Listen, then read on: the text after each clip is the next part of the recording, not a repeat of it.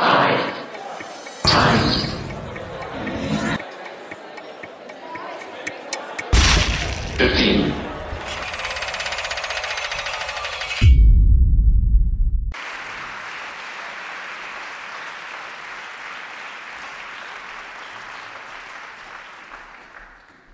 I want to take you back in time, back in history, but not to a different century, not that long ago. It's only a few years back, maybe a decade or so.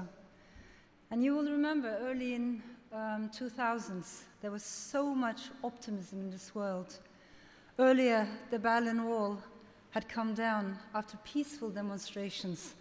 And how remarkable was that? The Cold War had come to an end. The Soviet Union was no more.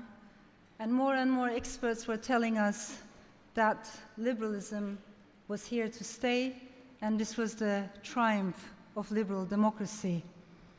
That fascism had lost, that communism had lost, but democracy had won once and forever. And so in both academia and media, article after article after article was published, predicting that now, thanks to new technologies and the flow of ideas and goods and trade and capital and the movement of peoples, we were all going to become interconnected. It was all going to be like a big global village, happy and connected and blue, liberal blue, in our beautiful village, a bit like the Smurfs, you know? And the experts who made these predictions, and these were smart people, they also assumed that nationalism was going to lose its ugly edge, that religious fundamentalism was slowly but surely going to disappear. And the tide of progress was going to be so strong that even those countries that were lagging behind were going to feel compelled to move on, move forward, and catch up with the rest of the modern world. So that was the mood back then. Now, we Turkish people, we're not very good at optimism. Actually, there are two things we don't do in Turkey. One is optimism, and the other one is irony. And I think if you take a map of Europe and you trace the river Danube with your finger from one end to the other end, so if you start in Germany and you keep moving and moving towards the Black Sea, you will realize that as your finger keeps moving, the level of optimism is going to drop more and more and more.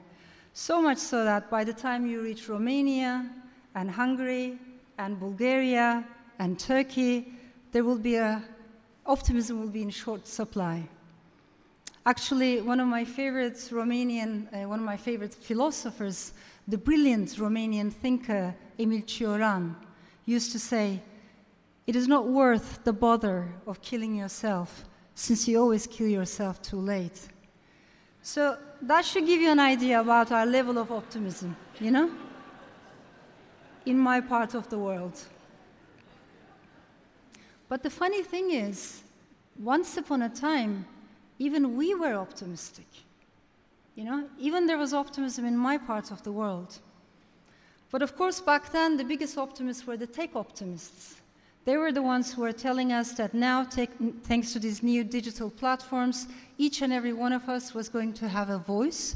We would be able to express our opinion, and these new platforms were going to be decentralized. They were going to be harmonious, all-embracing, egalitarian, and they were going to help us to move beyond borders, national, ethnic, religious, class borders, and gender boundaries as well.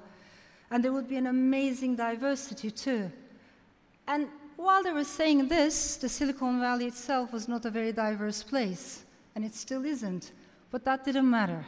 Even today, when you look at the number of people who are working actually in Silicon Valley, only 3% of them are African Americans, only 1% Latinas. There is no diversity in Silicon Valley. There is no gender equality in Silicon Valley. But that didn't matter, because they were selling us a dream. They told us they loved equality. They told us they loved diversity. And that was the dream we needed to hear, and we bought that dream. And perhaps that dream was nowhere more passionately and widely applied than in analysis about the Middle East. You will remember when there were uprisings in Iran, they were called the Twitter Revolution. And when the Gezi resistance, the remarkable Gezi resistance happened in Istanbul and spread all over Turkey, understandably, the social media played a very progressive role in a country where the mainstream media was pretending as if nothing was happening because it was so badly and widely censored and silenced. And of course, before that, when the Arab Spring happened, remember the very beginning of Arab Spring, again, there was so much expectations, high hopes about how social media was going to play a progressive role. So much so that a young Egyptian couple named their newborn baby daughter Facebook.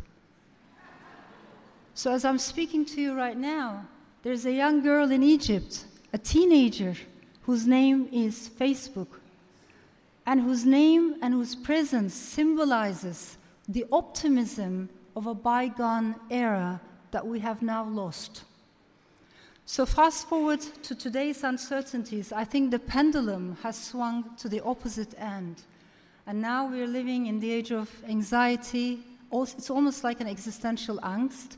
It's the age of fear, anger. There's a lot of anger, resentment, frustration. And ours, I believe, is an age in which negative emotions guide and misguide politics. We do not trust politics and politicians. Why should we? But at the same time, we don't trust media, which is very troubling, because we need proper journalism now more than ever before. And on the other hand, we don't trust the banking industry, which is understandable after the financial crisis. People are the ones who are suffering the consequences of that. But the problem is, even though the lack of trust is so understandable, the reasons for that, when people stop feeling any trust in any institution whatsoever, they start to look for alternatives. And oftentimes those alternatives are not the right alternative. So when you look at the research that's being carried out in recent years, in Germany, in the US, and in this very country, in the UK, the number of young people who are moving towards radical left and radical right has doubled. The number of young people who are moving towards radical left and radical right in Sweden has tripled. And this is happening in a country that was until recently regarded as the bastion of social democracy.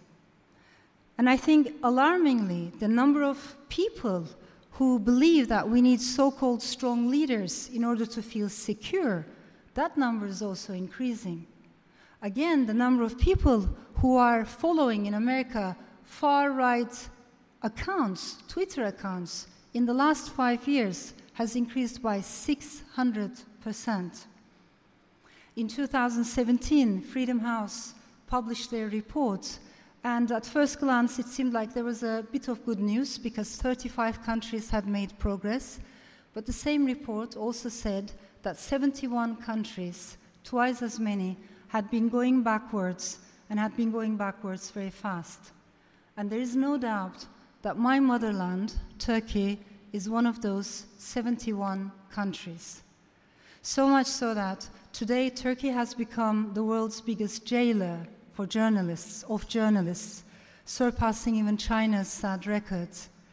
Every segment of the civil society, from academia to media, has been crushed, silenced, and shuttered.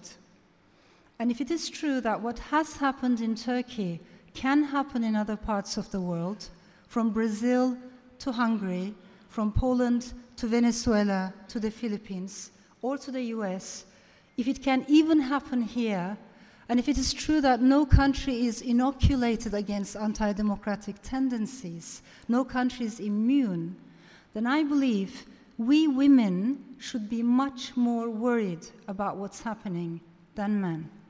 Because when countries go backwards and when they tumble into nationalism, authoritarianism, populism, tribalism, and religious fundamentalism, women and minorities are the first ones to lose their rights. So this is where we are right now. The internet that was supposed to connect us has been dividing us. The digital technologies that were supposed to help us to democratize have been helping extremism. Politics has become incredibly toxic and tribalistic. It almost feels like a zero-sum game, and we're losing this culture of coexistence. And even in this country, I'm amazed to see the phrase, the enemies of the people, being used about people who speak critically about the status quo or how things are going. They can be labeled as traitors. And I wince when I see that, because I recognize that label from my own motherland. So I also have to maybe tell you, I wasn't planning to come here with a gloomy talk. You know, I had a more cheerful talk in mind when I first accepted this invitation. But then New Zealand happened, and 50 people were killed, and children and babies as young as 3 years old in a sacred space while praying. And how can we forget that? And of course, before the terrorist attack on a mosque in New Zealand, Pittsburgh happened, the Tree of Life synagogue. And again, innocent people in a sacred space were slaughtered. And how can we forget that? And before that, remember, African American Methodist Church was attacked. And again, people were killed. How can we forget that? And remember the Sikh temple that was attacked. How can we forget that? So it is almost as if this feeling of helplessness and anxiety, the worry we feel about the future of our democracies and how fast things are moving, you know, it makes us feel so hopeless at times that I think even Emil Cioran, even the Romanian thinker Cioran, would be surprised if he saw our level of pessimism today had he been alive. And I'm sharing these political facts with you, not despite the fact that I'm a fiction writer, but precisely because I'm a fiction writer, because I'm a storyteller. And like all writers, all storytellers, I am very interested in stories. I chase stories, I imagine stories, I love stories. But I realized over the years that as much as I love stories, I'm also very drawn to silences, the things we cannot talk about easily or we don't talk about, taboos, political, sexual, cultural taboos. So there's this desire in me to try to make the invisible a bit more visible, to try to bring the periphery a bit closer to the center, and maybe say, can we talk about this? It matters. And I'm becoming more and more worried about these silences and the forgettings, because they seem to spread so fast, east and west. It also worries me because when I read the testimonies of the people who have survived the worst atrocities in human history, all civil wars, genocides, the Holocaust, these people who have survived, they're all telling us something very similar. They say the opposite of goodness is not necessarily badness. The opposite of kindness is not necessarily wickedness. They say bad things happen not because people are bad. Of course there are bad people, but that doesn't explain how come bad things happen. So they want us to think about what exactly is the opposite of goodness. And strikingly they say, in fact, the opposite of goodness is numbness. It's the moment we become numb, desensitized, indifferent. And that is a very dangerous threshold because we stop feeling. And the moment we stop feeling, we stop caring. Then what happened in New Zealand is just miles away. What happened in Pittsburgh is someone else's pain. What happened in a Methodist church is someone else's story. We stop feeling connected. And I think once you have that, once you surpass that threshold, we enter a very dangerous zone. And it's also a very fertile soil, because upon that fertile soil, you can sow the seeds of all kinds of racism, sexism, discrimination, because that is how you can dehumanize the other. And I think that's why stories matter today, because they try to rehumanize those people who have been dehumanized. So I started with pessimism. Actually, I started with optimism, and then I moved to pessimism. But I think we've seen, now we have enough experience to know that an extreme amount of optimism is no good. And we need a healthy dose of pessimism. But at the same time, an extreme amount of pessimism is also dangerous because it makes us retreat into our zones, and it makes us numb, and it pulls us down, and it lowers our energy. So we need a healthy dose of optimism too. And where do we find that? How do we find that in today's world? As I want to bring this to an end, I want to leave you with a metaphor, with a saying that Antonio Gramsci was using once upon a time. He was talking about the pessimism of the intellect and the optimism of the will, optimism of the heart. And I really think it's a good motto for our times, because we need the pessimism of the intellect when there is so much darkness happening all around us. But then we need the optimism of the heart as well. And the only way to get that kind of optimism is by connecting with each other and by drawing that strength and drawing that inspiration from our fellow human beings. Thank you.